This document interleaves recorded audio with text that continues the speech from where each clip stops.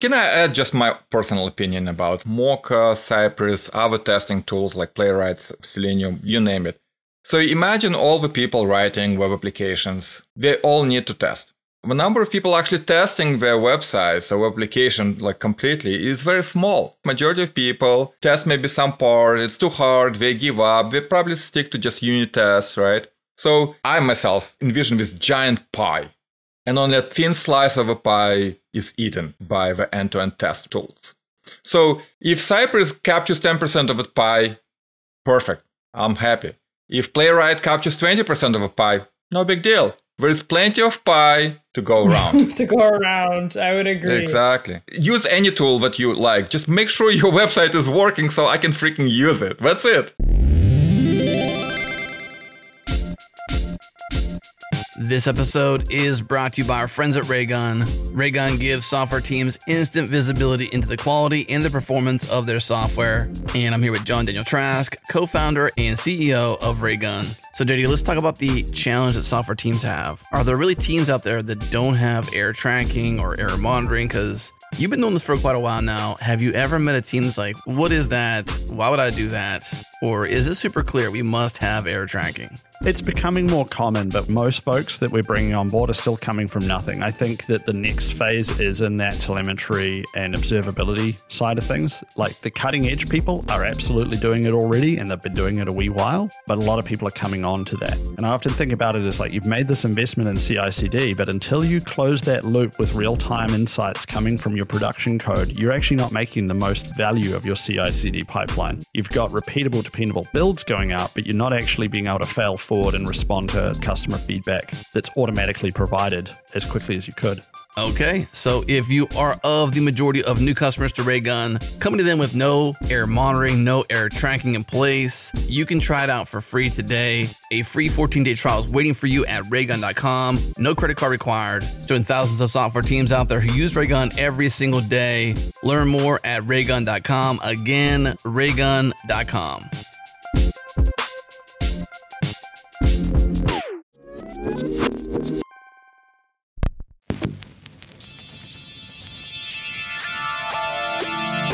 This is JS Party, your weekly celebration of JavaScript and the web. Gleb was gracious enough to create a discount code for 15% off his Cypress courses during the month of September. Check the show notes and save some cash. Special thanks to our partners at Fastly for shipping our shows super fast to wherever you listen. Check them out at fastly.com. And to Fly.io, host your app servers close to your users, no ops required. Learn more at fly.io. Okay, hey, it's party time, y'all.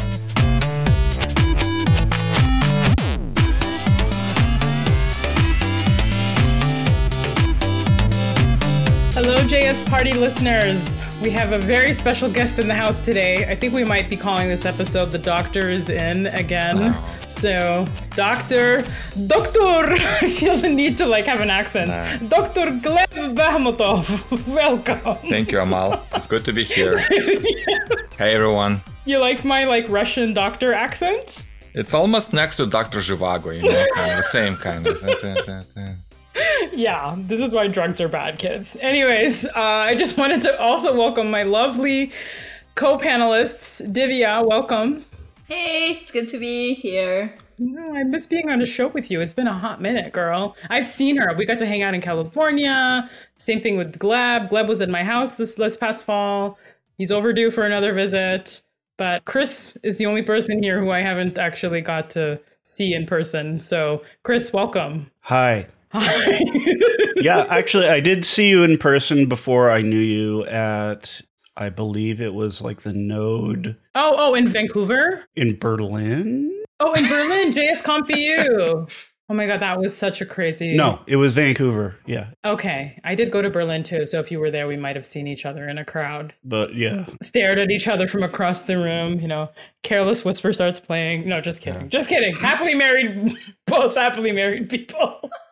Anyways, Chris is what's going on? Sorry, I am so slow. I didn't even catch that. That's okay. Don't even worry. Again, don't do drugs. Don't do drugs. You have drugs? No comment. Are you on anything? No comment. No, I'm just joking. A stressed out It's a 30-year-old. judgment-free zone here. I mean, at least here. I'm just trying to get through this podcast, y'all. Okay, don't get me distracted. So Gleb, Yeah. welcome, Gleb. We're so excited to have you. So we're going to be talking to Gleb about a few things today. Gleb is kind of like this super prolific person in the community. He's like an educator. He teaches. He contributes to a ton of open source projects. He really helps lead the way. He's kind of created a couple of niche expertise areas for himself. Like I think he's an SME, a subject matter expert on testing, all things testing, but I also think he's a pretty good SME when it comes to a lot of different node libraries and utilities. You've created a bunch of stuff that I've used at companies. It's such a treat to like go through my package JSON sometimes and just like look at all the authors and I'm like, oh, I know you. Yeah. It's like, That's true. you know, I'm like, thank you, friends. No, but like you're really kind of this really incredible person in our community who has been such an expert for so long. And also just you've really been so generous with your time and knowledge. I mean, all of your slides, everything is available on your website. You have an awesome blog that's been going for years. I refer to your old blog posts and I send them to like engineers that, more junior engineers that I know, where I'm like, here, this is a great place to learn about this concept or that concept. One thing that came up recently was negative testing. I used one of your blog posts about negative tests to negative assertions. So you're awesome. I love you, Gleb. You're also a good friend of mine. Just so like on a personal level, lots of love from me. But in your own words, can you tell us a little bit about yourself? Oh, of course. And then Cypress, right? One of the lead maintainers and contributors to Cypress. Like you're not doing that full time anymore, but you're going to tell us a little bit about yourself now. So floor is yours, Gleb. Thank you, Amal, and it's good to be here. And you are way too kind to me. It's true. You know who's Superman? Superman, not me. I don't want a job. Honestly, everything that I have achieved, right, is the blog, open source, is because I was just looking around and I was like, no one has this utility and I should write it for myself. And all we do right now is putting it out there so we don't have to pay for hosting. We don't have to care about like private repos and subscribe to private, continuous integration service, like private, whatever, source control, because we have tools like GitHub and JavaScript and NPM ecosystem. And I used to be working on like C++ projects where, you have 5 libraries that you use. And if you want like add 6th one, well, guess what? The first 2 now don't compile or don't link properly. Or if you like upgrade a version, well, you probably are out of luck because these versions are incompatible. So as soon as I moved to Node and I started working with JavaScript, I was like, this is so good. I can just grab something off the shelf, use it, and add something else, and they still work. And then add 10 more dependencies, and they still work, right? And people complain about JavaScript and how fast it's evolving. And it's like, well, you might as well try other, language environments, and then you'll complain that nothing is getting done. Like there are no changes, right? There is like a change every couple of years, but there is no like user-driven, systems, tooling, all this jazz that we love, honestly. So that's all I've been doing. And I've been doing for a while, just open sourcing my work, reusing it at my day job, and, kind of supporting users that use it for their day jobs. That's it. And I will add one more thing. I'm not generous with my time. Honestly, I'm not. And I'll tell you how to not be generous. So let's say I have a repo and you're using it and you have a question. Now you'll find my email and you email me directly, right? And I get these emails like every day. Oh, like I'm using this, I have a question. How do you do this? I will actually reply with a blurb of text that I have a template in my inbox, but says, sorry, I cannot answer private support questions. It doesn't scale because 10 other users will have the same question. Open the repo issue, ask it in a public, Discord, whatever channel, and I'll answer there, right? And I probably know the answer already. I'll just find it in a link, right? But you need to do it publicly. So then 10 other users will find it, will benefit. Like I cannot be generous with my private time. Like it just doesn't work, right? So the system is to do everything in public. And a lot of people like now swear by it, right? They do work in public, where even if your day job, you do something or you prep it, you trying to like kind of survey the field, you do it in public and then you do your day job, in private. And I'm really amazed by people that do that because it's so I want to say beneficial with your time, right? You get so many benefits from this. I want to be like that, right? Yeah. Stingy with your private time, generous with your public work. Yeah, that's a really cool paradigm for sure. And I think it requires a certain amount of vulnerability as well, which is hugely important. But yeah, I mean, so I think the goal today is there's so much to unpack with you. I want to hear about your backstory. I want to hear about your story with Cypress, you know, especially now kind of being in a position where you can look back, you know. I want to hear about you and I and how we have a story together about Cypress, which is kind of actually key, which is why I feel like, you know, I'm like maybe a secret hero of the internet because I helped make this connection or something and we improved our testing infrastructure as a result. Anyways, it's fine. I'm trying to take too much credit. But I want to get into Cypress. So we'll be getting into kind of a lot here in our 3 segments. So let's maybe start with some of the Gleb questions, right? So can you tell us about how you got involved with Cypress? Because I think a lot of you were pretty prolific before Cypress, but I think being a part of Cypress and then also being part of scaling it and open sourcing it. And I feel like that was, you kind of rode a different level of like hockey stick fame in the open source community. So tell us a little bit about that. I'll preface it with the thing that I did not write Cypress, right? Cypress was a child of Brian Munn, who is still leading Cypress, the company, who's absolutely like hardcore developer, genius with respect to testing tools, knows everything in and out. I just came to Cypress very early. And I came there because I used Cypress for a year while it was still like private beta. I had a need for it because we needed to test a web application back at like some startup where I worked. And we looked around and we used all sorts of tools like Phantom.js, Karma, you name it, right? And nothing was reliable. The dark old days. Oh, don't remind me. The tools were kind of had tough time with modern web applications where you click a button and then the application would load data and then show the data. And you always had to like, oh, I wait 5 seconds, the data will be there. Like the dynamic applications presented problems for tooling that kind of operated outside of browser, like Selenium WebDriver, where it just sends commands to the browser, like find a button, then sends commands, click on a button. In between, the application can completely like re-render the button, maybe disable it while it's fetching new data. So by the time the click arrives, boom, you're out of luck, and it's hard to understand why it has failed, right? So Cypress operates in a browser, which presents its own technical challenges, but I think they're smaller than, you know, trying to operate this machine from outside. So I got onto private beta access, tried it for a while, just loved it. We started using it, I started promoting it. Like, it's a good topic for a conference talk because everyone hates testing.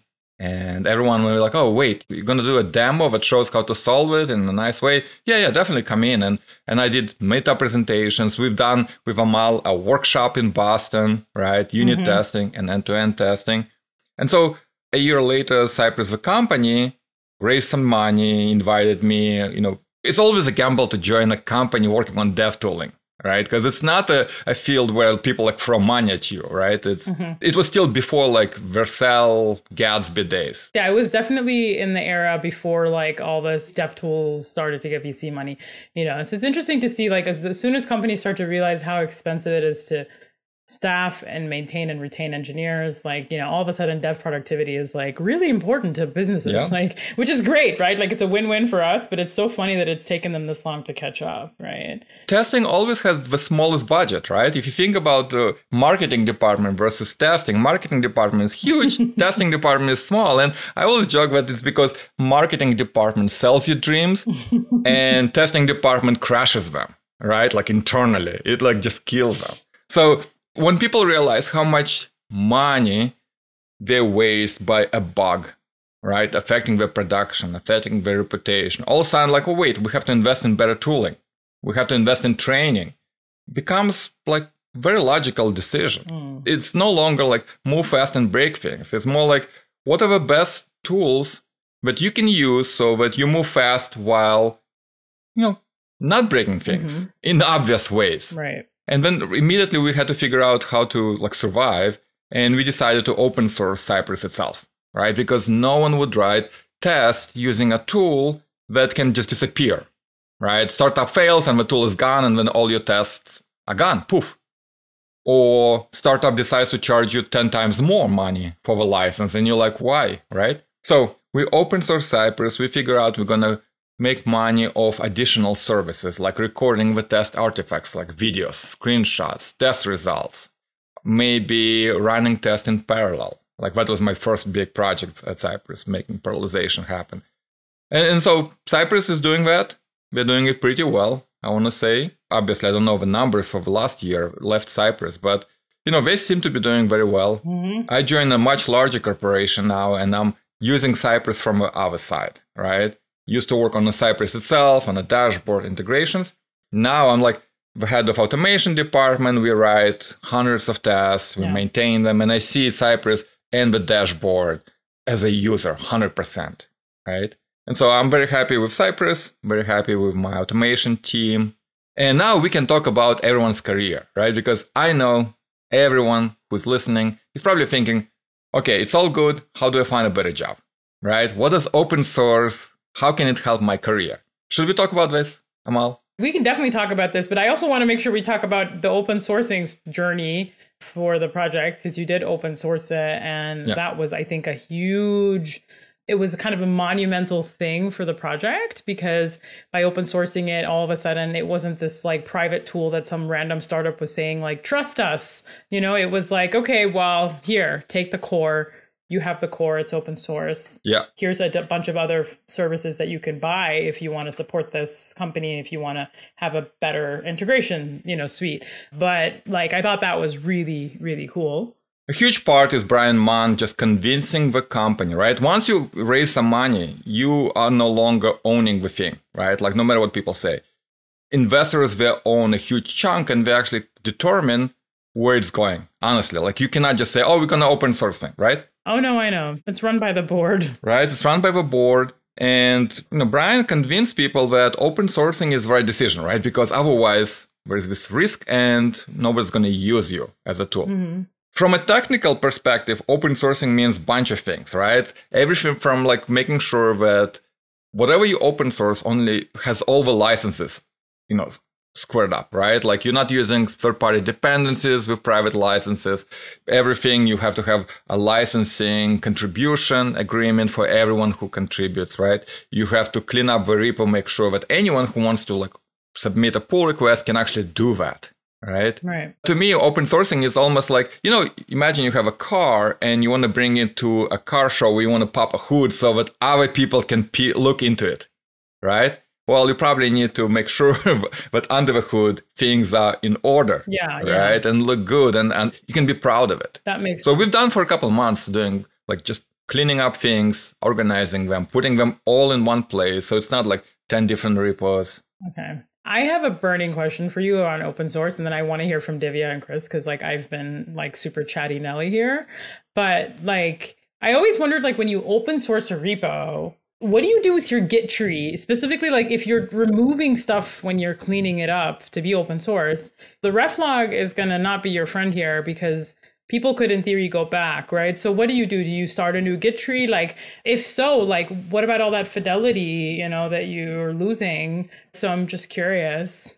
So what I've seen happen is people just zap it, right? Maybe if they need the old info, they keep it in an archive somewhere. It would be interesting to know what Cypress did there, because I have no idea. I could imagine I would be the kind of person who'd want to go and massage the history and spend a week just fixing up change sets and reordering things like a crazy person, which is a thing I like to do. Oh my God, that's signing up for the worst kind of pain. I mean, I love my reflog, but I do not like being in there. I do a lot of wacky stuff with my Git history. We should do a show on it. Yeah, but what did Cypress do there? Yeah.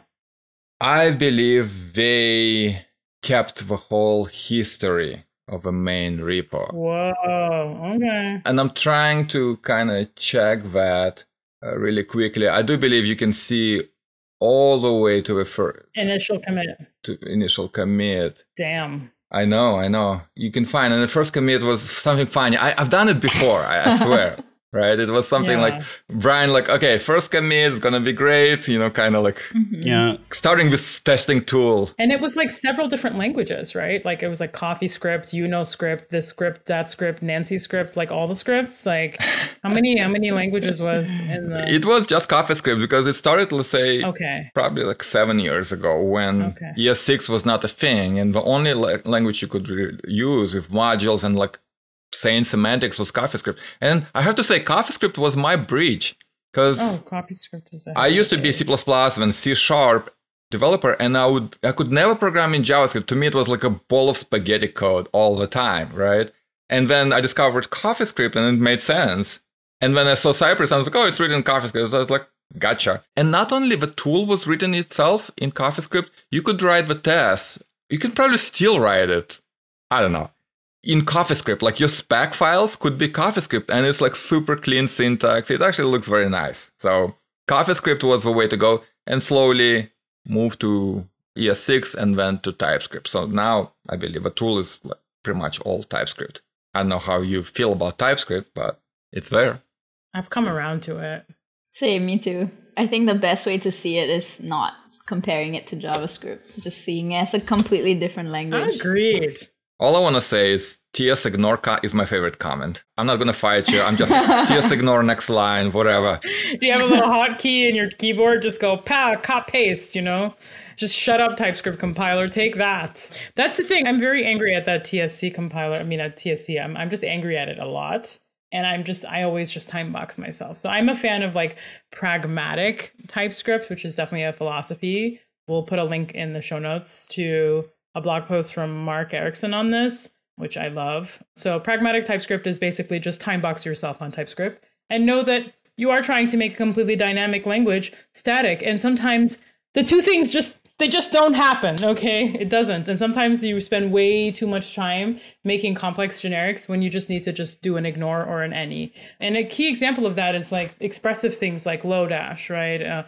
Trying to type that, it's like, forget about it, you know? Yeah. So I think we wanted to get into one more thing before we break, which is how open source is good for your career, right? That's something you wanted to discuss. Yeah. So I want to discuss it, and then I want to rant about conferences these days. But we can do that. Okay. So if you start open sourcing things, then first of all, you have a record of your work that anyone can look up. And so next time you get to a company and you go to the interviewing at the company, you can point and say, okay, this is what I've written, right? We can discuss that. This is why I've done it. But it's no longer, oh, I've done this thing, but I cannot show anything because it was private to my company, right? So now all of a sudden, like, the discussions are concrete, and they can pretty much replace, the whiteboard coding interviews. Because, like, why? Why would you, like, I would never give someone a whiteboard coding interview right now if they bring me, here are my open source projects, this is what I contributed, this is my commit, and we can discuss it. It makes a lot more sense. So this is a great part. It removes, like, this whole problem with interviewing, this whole nervousness, this whole, like, on the spot thing. Okay, so that's great. But another thing that will supercharge you after a couple of years, probably, if you keep it up, right, is that you're going to be invited to the companies, right, to join the companies just based on your open source work, right? Like, people will email you or LinkedIn or whatever, just talk to you and say, okay, hey, why don't you come on board? You know this tool, you've done this like awesome job right here, right? Why don't you join us, right? It's this huge change, and you just have to keep it up with open source work, right? Will it happen like on a clock? Probably not, but it probably will happen. But there is another, I would say, complementary work to just programming. Programming is great, coding is great, but you have to write. You have to write blog posts, you have to write presentations, you have to promote your work, you have to explain it. And you'll benefit yourself from doing it, right? And other people will understand what you're doing. The number of people who's going to look at your source code is probably like single digits. Maybe someone reviews your pull request, maybe someone digs into how the library works, right? Very small. But if you write a blog post saying this is how you do, let's say in my case, like unit testing or testing a Node program or testing CLI program or testing a website, the number of people who will read it could be thousands.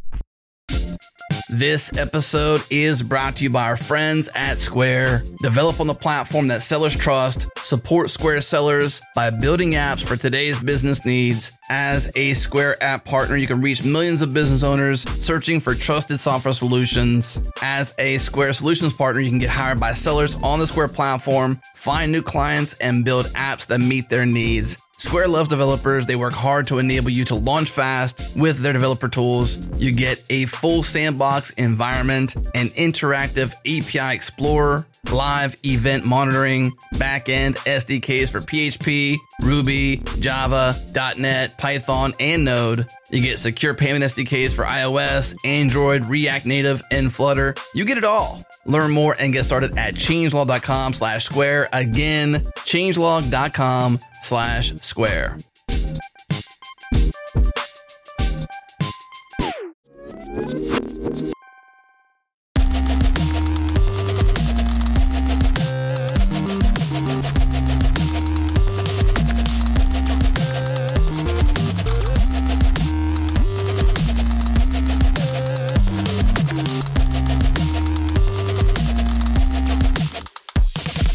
So moving from open source careers and kind of back to this open sourcing Cypress question. Cypress is, last time I checked, permissively licensed. And I was curious, like, how Cypress arrived at that, because a lot of companies in similar, like, VC-funded situations will choose essentially anything but a permissive license because, they don't want some competitor to go and take the source code and run with it. So how did you get to, I believe it's even MIT. How did you get to MIT and how has that worked out? Excellent question. So yes, Chris, Cypress, the test runner itself is licensed under MIT license. Just like all the plugins that Cypress does, all the integrations with particular tooling that it has, all the reporters and CI integrations and all that. It's all MIT license. One reason is because I'm in Cambridge, Massachusetts, right down the street from MIT University. So that's obvious. That's one answer. No, but the serious thing... Oh my God, Gleb, are we going to start a counter for your dad jokes? This is hilarious. Listen, internet and people who don't know Gleb very well, you don't understand how much of a dad joke pun master Gleb is. He's like, he could just whip them out like bang, bang, bang, bang, bang, So we're going to have to count them. Start a counter. Okay, no. Anyways, okay. MIT University has nothing to do with it, right? Cypress, the company, was founded in Atlanta, Georgia, right next to Georgia Tech University. So MIT would not play a role. But yes, for two reasons. One, it's the most permissive license where the companies that are going to use it are not going to be afraid of using it, right? They're not going to say, oh, can we use it just for our open source or public website or internal tooling? No, right? So the wide adoption was the goal, and the MIT license allowed the widest adoption, we felt. And another thing, speaking about competitors, Cypress the test runner is now used by Cypress the dashboard competitors. If you go to browser stack, you can run Cypress and the results will be written on the dashboard. If you use AWS Amplify, you use test runner and they show you the results on the dashboard. Perfecto, same thing, right? And Cypress, the company, is okay with competitors just like showing the results of the test runs and kind of competing. The goal was to get as many developers as possible using the tool. That's smart. Okay. So even if some developers are going to look at results in other dashboards, it's fine, right?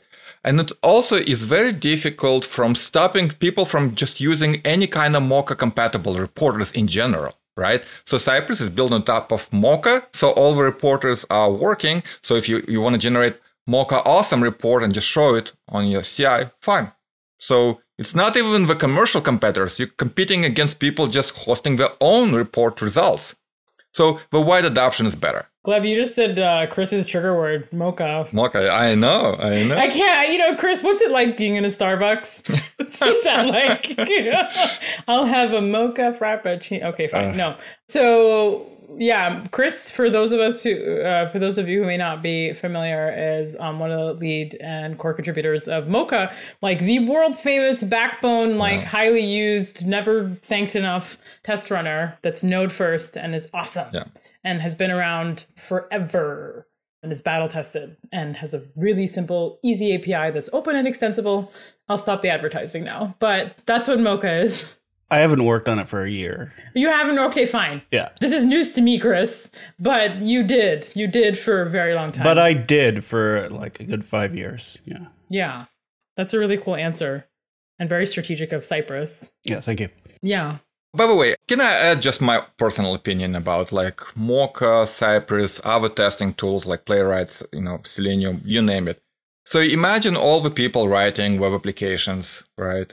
They all need to test. The number of people actually testing their websites or application like completely is very small, right? Majority of people test maybe some part, it's too hard, they give up, they probably stick to just unit tests, right? So I myself envision this giant pie, and only a thin slice of a pie is eaten, right, by the end-to-end test tools, right?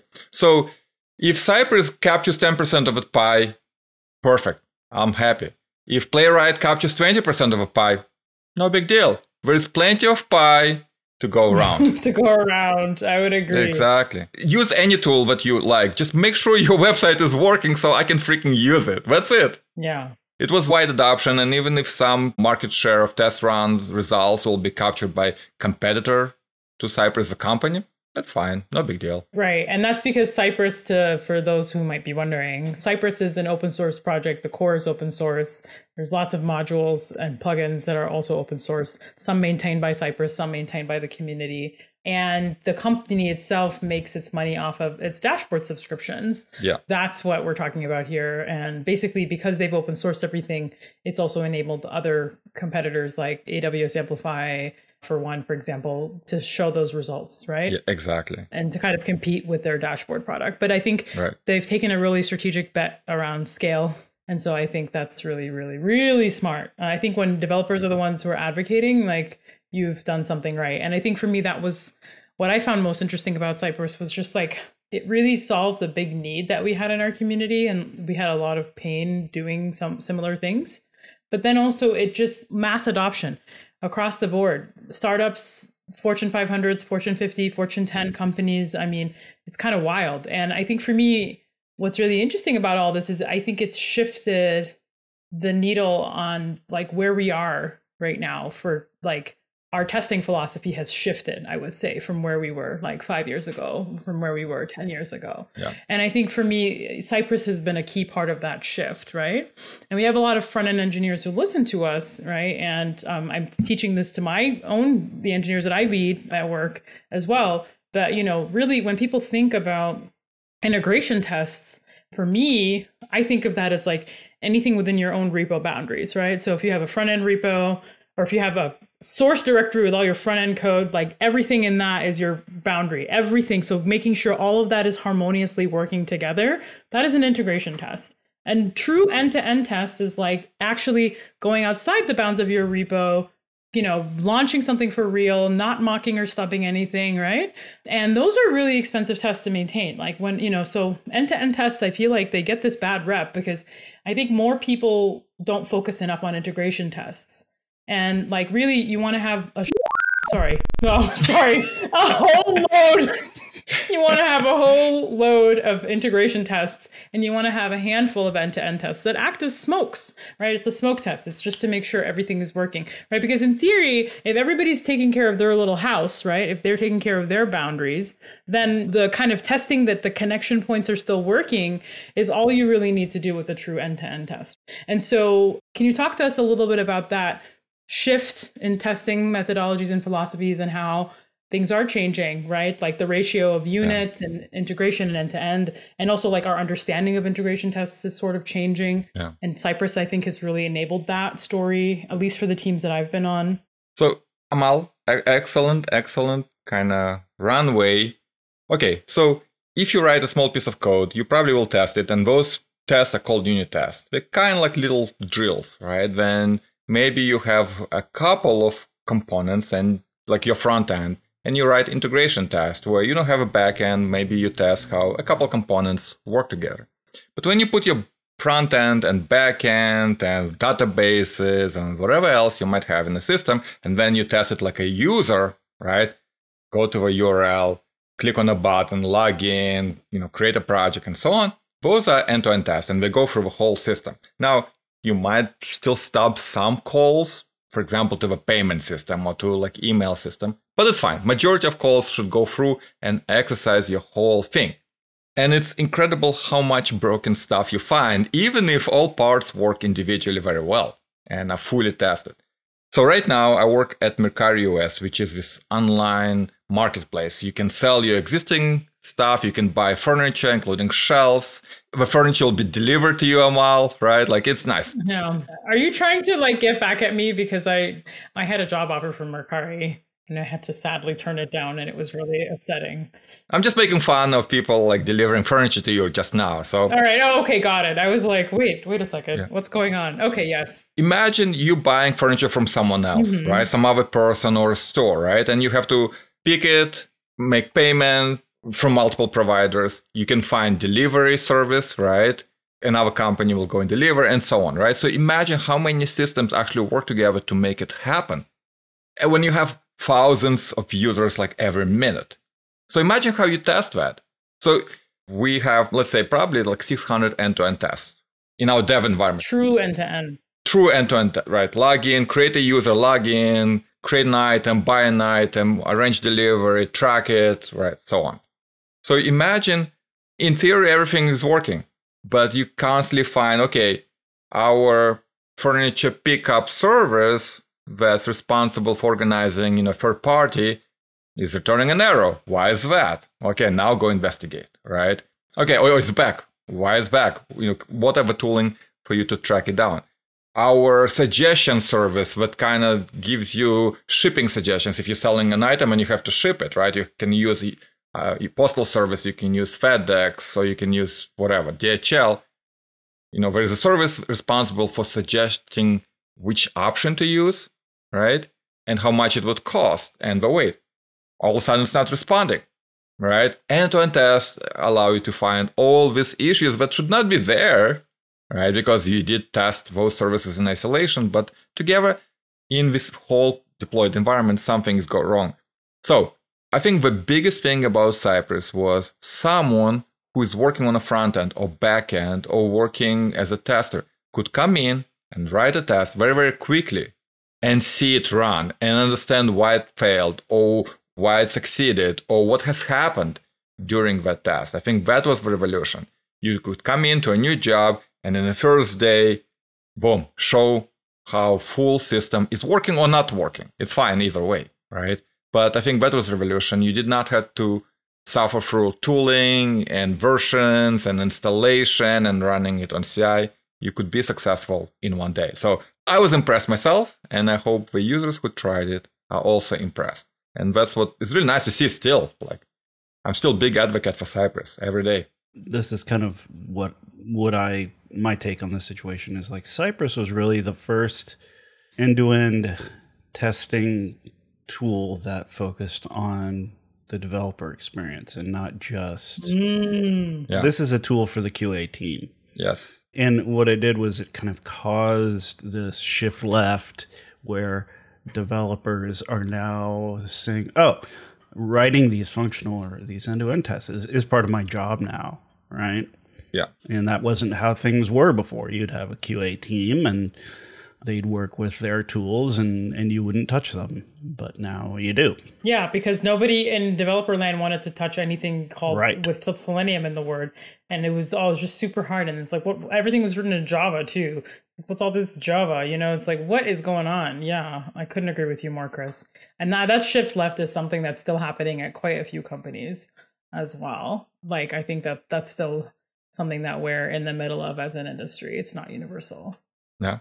And it still is in progress. And I'll tell you an example. So it used to be that Cypress would only do end-to-end testing, right? You visit the URL, you find a button, you click on it, and then the website would contact, backend and then show results. Excellent. So now Cypress released something called component testing. right? So imagine you are a developer and you work on a date picker that fetches like available date intervals, right? When you can schedule something like a pickup. Okay, well, how would you test that, right? It used to be that you would use something that runs in Node like Mocha, Jest, Ava, and so on, right? But would emulate the browser, that would render your component in this dumb emulation, and then you would have to know specific framework things for The secret handshakes, I call them. the secret handshakes for that framework, right? And the testing tool and integrate and say, fire a click event and then turn the wheel so that the framework, does its processing and then renders the results in this thing that you don't see because it runs in complete dumb emulation. Don't forget to hold your breath either. You have to hold your breath and then touch your nose. Yeah. And like wiggle your toe 3 times. You sacrifice a goat, the whole, shebang. But The whole shebang, right, exactly. so Cypress folks, right, kind of were thinking, okay, well, why don't we take that component, React, Angular, Vue, whatever, and we'll have a browser that we control, and we'll just mount that React component and then start React as a mini web application. So instead of mounting your whole app, when you visit the URL, you mount that component and you also hook into that so you can like pass, I don't know, like a property or a spy. But other than that, after you mount it, it runs as a full application. So you can use the same commands for clicking, for typing, for observing the network, for stubbing the network, for checking the results, all in the browser, all using the same standard commands, right? Use all the dev tools, use all the debugging tools that you want right there. And you're using a real browser, so you can see everything. So this version of Cypress has support for React, Angular, and Vue. I'm super happy to see it because it shifts the testing all the way to the left so that the developers, while working, can see the thing, right? And this also allows you to do things like, okay, well, if I'm testing a button, I have to find the button. So how do I find it? So now developers have to think about it because they're writing this component test.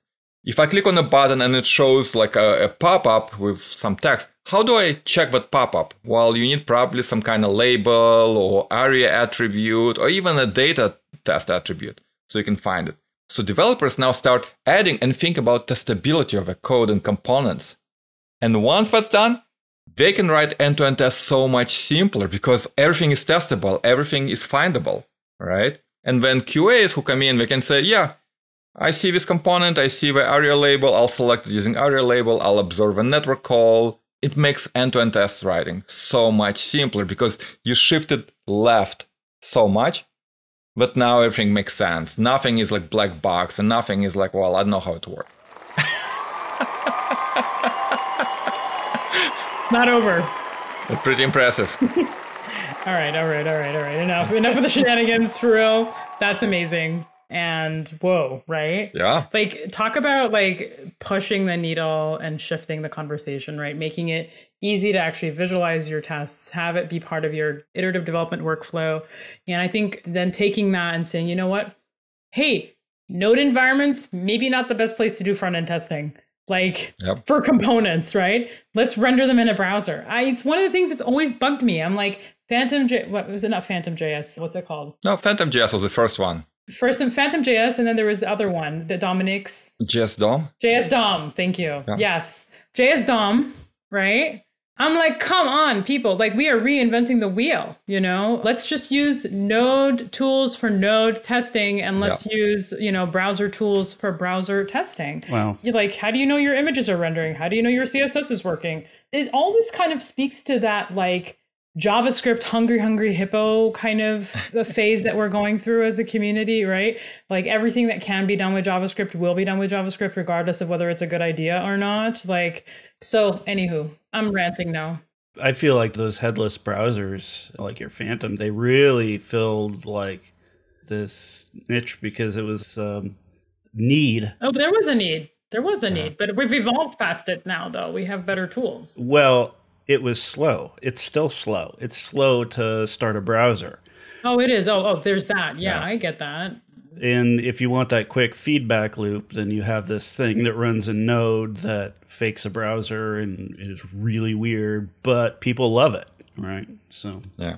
Honestly, that is the biggest pushback that I have gotten from trying to always make that pitch to teams. Is like, well, it's so slow to like launch a browser and like, wow. Like literally that's the excuse that I get. And I get it, people, I get it. But you know what? We have computers, we have compute, we have fast, really MacBooks, like, and you know, there's like cloud computing and there's called like caching and using ASTs to like run the right set of tests and such and such. I mean, like we should leverage these things, you know, I get it. It's not one terminal window, but it is the right thing to do for our users at the end of the day, and the right thing to do for the health of our code and our applications. So, you know, I'm just putting it out there. You're right. And you have to talk about what's the speed that you're trying to optimize. The initial speed of starting the test tool and getting to the first result, or the speed of your development cycle. Because these are different things, right? And I have a whole presentation about we're optimizing for this like initial like run of a test, right? Oh, it's 10 milliseconds versus 10 seconds. I was like, okay, but what if something fails? How fast can you debug it? Oh, it's a black box and you have to like, and then there's a browser API, but you're not sure if it's implemented at all or correctly versus you're seeing it in browser. What's the speed of debugging something that fails on CI? What's the speed of maintaining the test when someone else who hasn't written the test comes in and has to change it or investigate a failing test when you already left the company? What's the speed of that, right? Let's not optimize for something that you can just leave open on your computer and it just like sits there rerunning the test as you like work on it, right? So to me, it's like, think about the speed you're optimizing for, because it might surprise you. And all the comparisons. Okay, if we're ranting, let me rant about this. Rant. The most popular things on the internet are things of framework X versus framework Y, right? Where we say like, here's, you know, a list with 1,000 items and let's like virtually scroll through it and look, this framework X is like 10 seconds, this one is 30 seconds. And I was like, okay, is that the speed we're really optimizing? That's the use case that every user will scroll very quickly? Okay. How come you're not using the speed of development, the productivity of development, or something else? And guess what? Because it's so hard to measure, right? But yet everyone like going through this flame wars. Is it 2 kilobytes versus 10 kilobytes of initial JavaScript? Okay, I understand it might be matter in some context, right? But let's not just say this is the only metric. Yeah, no, I get that. There's so much to unpack here. You know, to kind of summarize, you know, Cypress has really pushed the needle for our ability to have good DX and maintain our tests and also be able to test more things with it, not just integration and end-to-end tests, but actually component tests, right? And that's really exciting.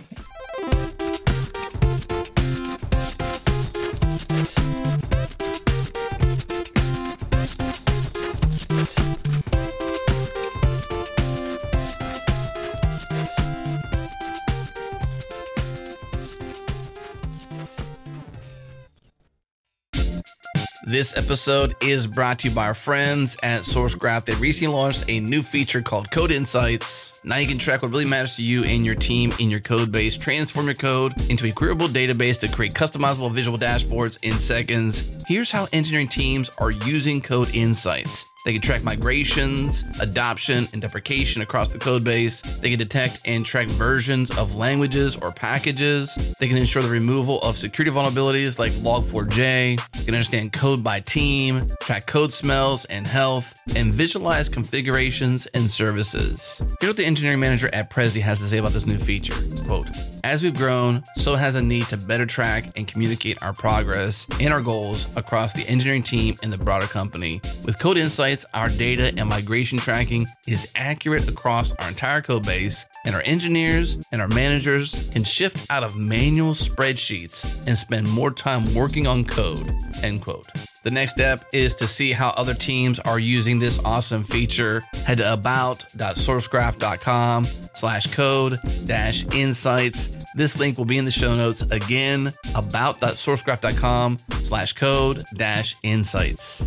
And by our friends at Hasura. Hasura lets you create dynamic, high-performance GraphQL and REST APIs from your databases in minutes with granular authorization and caching baked in. All this without touching your underlying database. Go from data to API in literally minutes. As the technology landscape evolves, a key bottleneck for teams is making data accessible, especially in enterprise environments. Modernizing applications and building new features is critically dependent on being able to shape, control, and ship your data to interfaces demanding always available real-time access. Hasura solves this problem by connecting your databases, your REST servers, your GraphQL servers, and third-party APIs to provide a unified, real-time GraphQL API across all your data sources. Imagine your tech stack is a Postgres database, Go is your backend language, REST APIs and vendors who only expose REST, and React for your front end. Hasura can give you an instant GraphQL API for your front end, an API that's protected with roles, caching, and everything you expect from a secure API, and the ability to connect all your services into a single API. All this while ensuring the performance, the security, and the reliability requirements of your API layer. The most important business value Hasura provides is reducing time to market. Imagine if your team can go from data to API in literally minutes. It would be a game changer. Everything they do is through the lens of making developers productive and getting to production ready in minutes. The easiest way to get started with Hasura is with Hasura Cloud. It is fully managed and scales as you grow. Head to hasura.io/JSParty. That's HASURA.io/JSParty. Again, hasura.io/JSParty.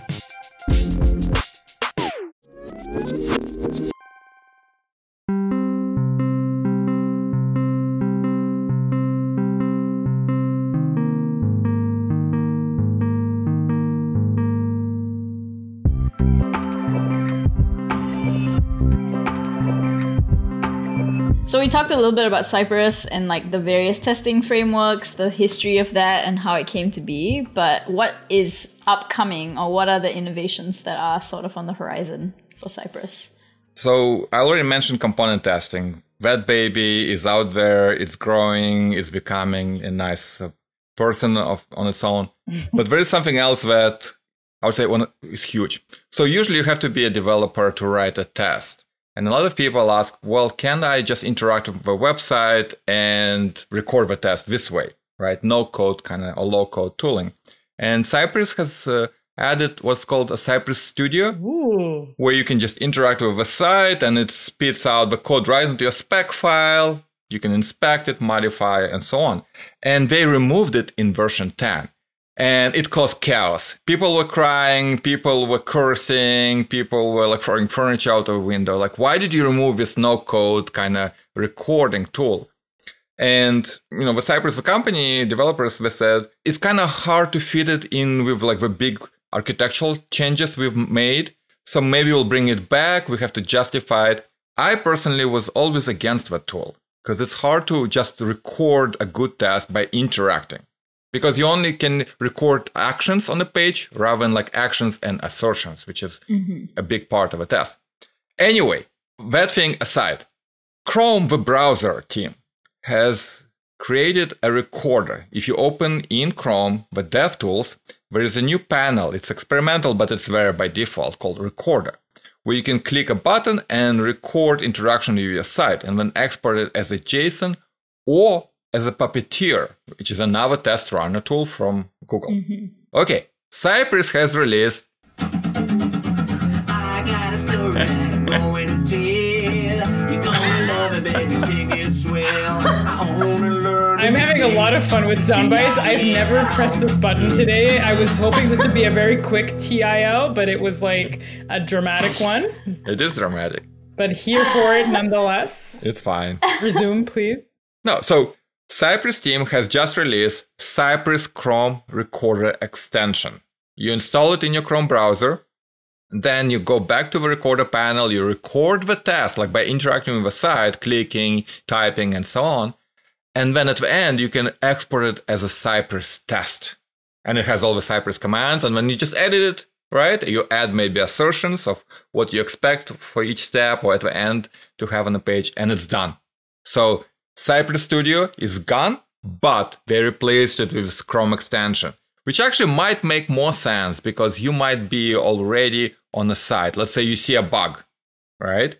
right there in the browser, you just start recording it, go all the way to the bug, export as a test, and say, this is a reproduction for the bug. Now make it as a small co-regression test.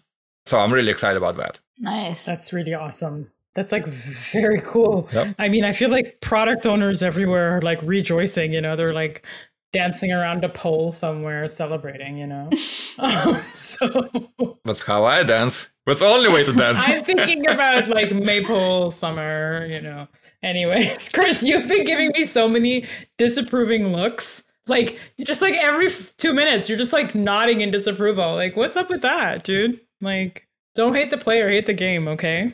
You're sensitive. I am. Anyways, let's not talk about this on air. Maybe this is a good segue to talk about the wider community, because we talked about the online open source community, but of course developer communities are not just online, they also are in person sometimes. So in certain communities that are outside of projects and software, like conferences and podcasts like the one we're on now. Well, I just want to remind everyone that the people you can interact as a professional, right? Not just people at your company, right? Or your school or your study group, right? We are truly gone global, especially during COVID, right? Where you actually interact with people a lot more, right? Being online, attending online conferences, which is like probably the only upside to COVID epidemic was how much people actually said, yeah, we don't have to like all fly 10 hours to this place so that we can listen to 20 talks and then all fly back, right? It became acceptable to have online conferences, which I personally find incredibly rewarding, right?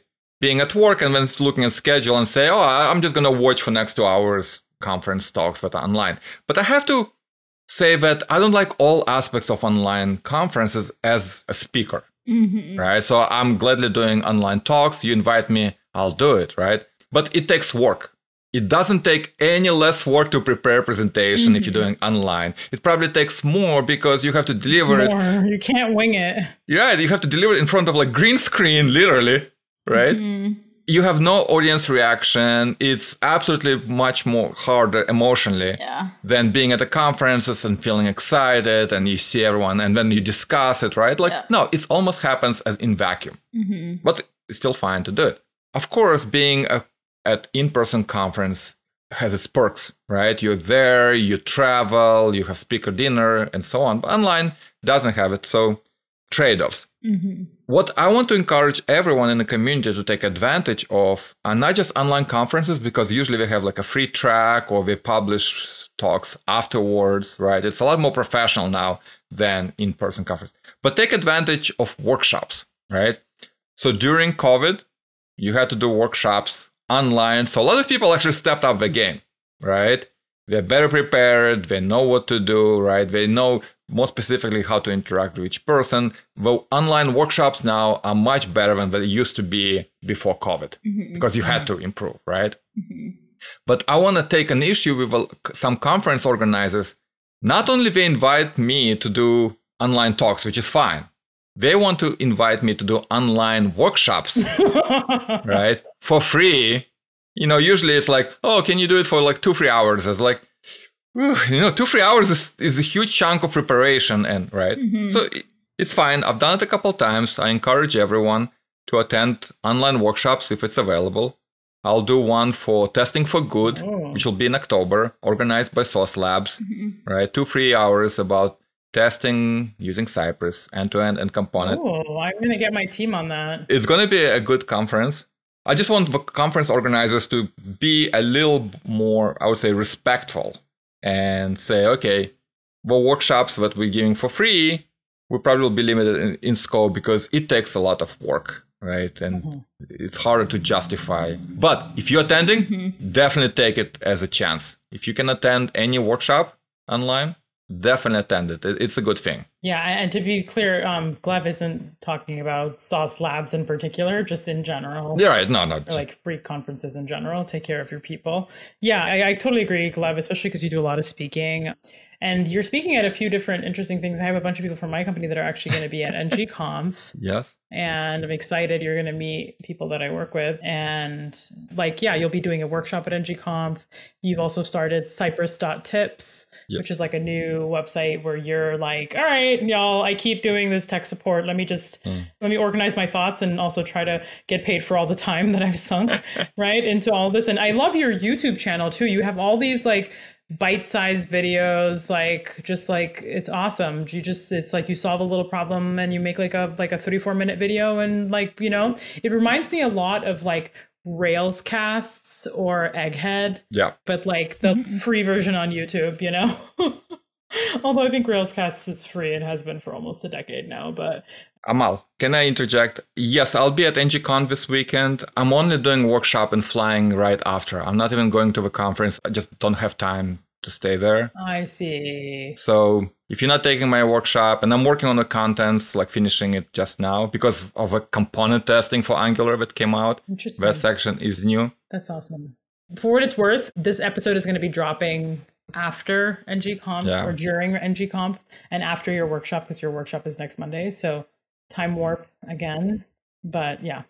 Okay, I remembered. Yes, I do have a YouTube channel, and I have a biggest playlist of Cypress tips and tricks videos that I make, because every time I see something, yes, it's one thing to write a blog, but sometimes it's better just to see it, right? Mm-hmm. So I code up those solutions. You can see like literally Cypress on one side, code as I change my code editor on the other side, and my like head kind of floating there.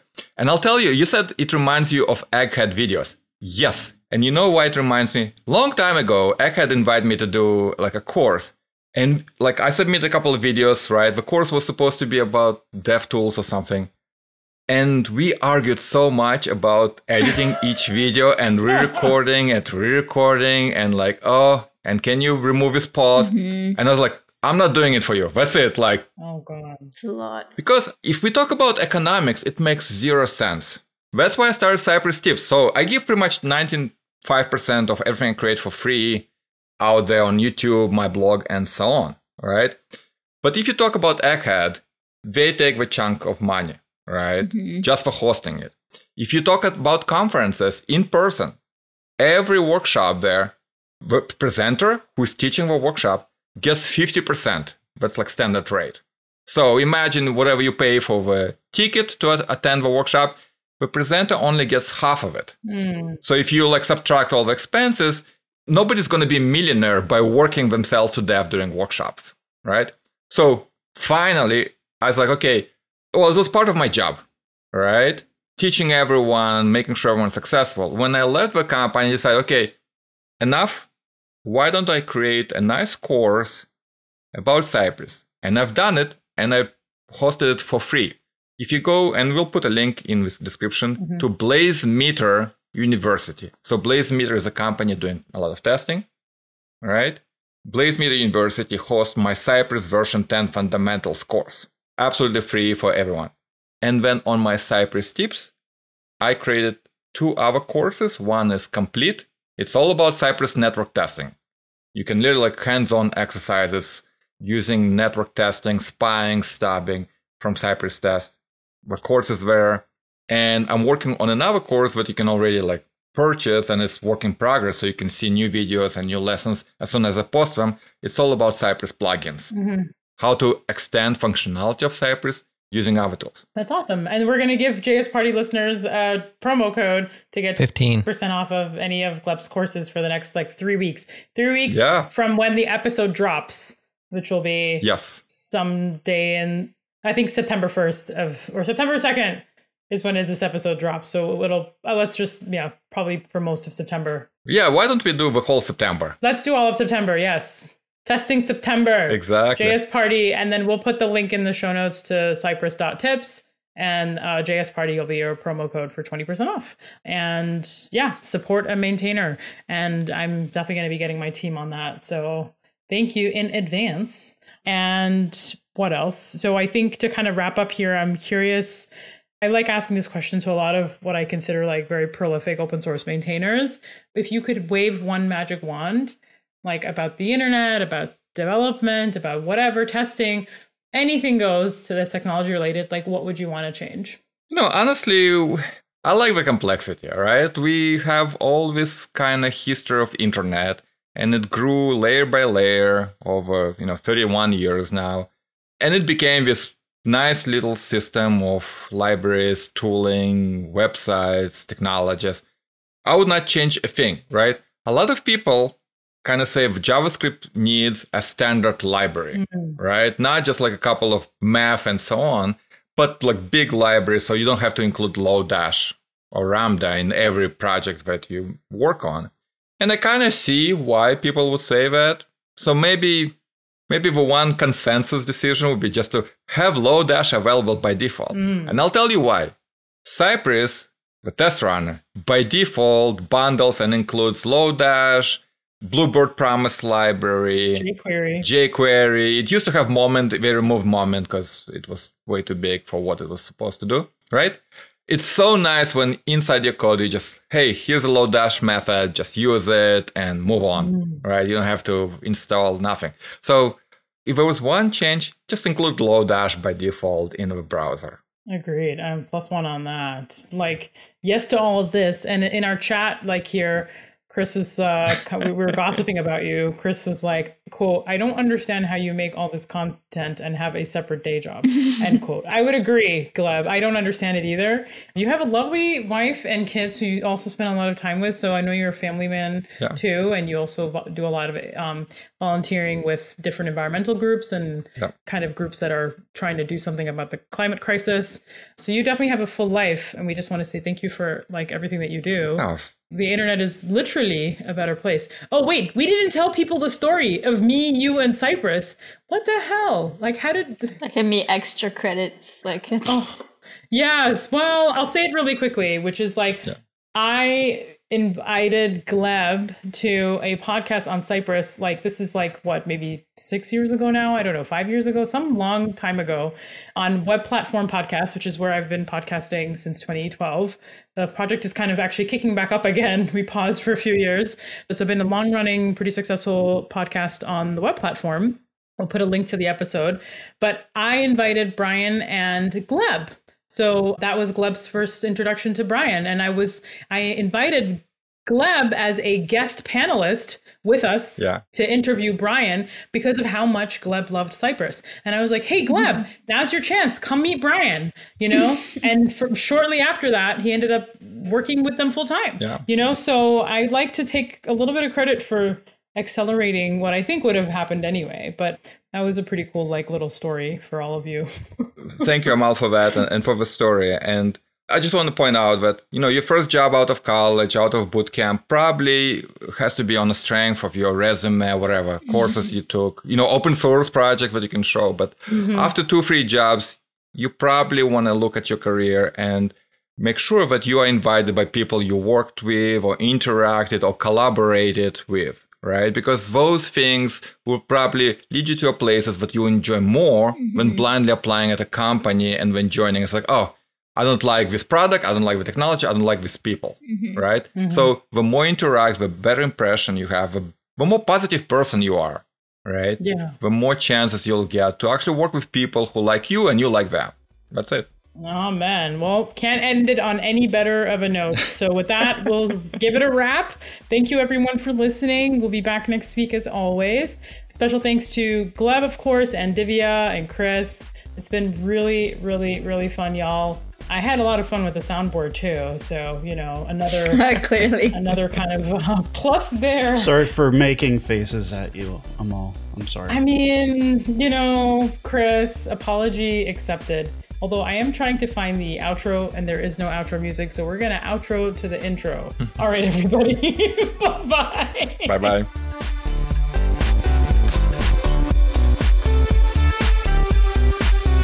All right, that's the show for this week. Thanks for listening. Subscribe now before you forget. Head to jsparty.fm for all the ways. Good news, we restocked the Changelog merch shop. That means if you've been waiting for a JS Party t-shirt in your size, now is the time to buy. Check them out at jsparty.fm/merch. Thanks again to our partners at Fastly for CDNing for us, to Fly.io for hosting our app servers and database, to the mysterious BMC for the dope beats, and to you for partying with us each and every week. We appreciate it. Next up on the pod, Nick, K-Ball, and I hang out, and I'm not going to lie, it gets a little bonkers. This episode is wild. Lots of laughs are in store, and hopefully other useful stuff too. You be the judge. Stay tuned. It'll drop into your podcast app next week.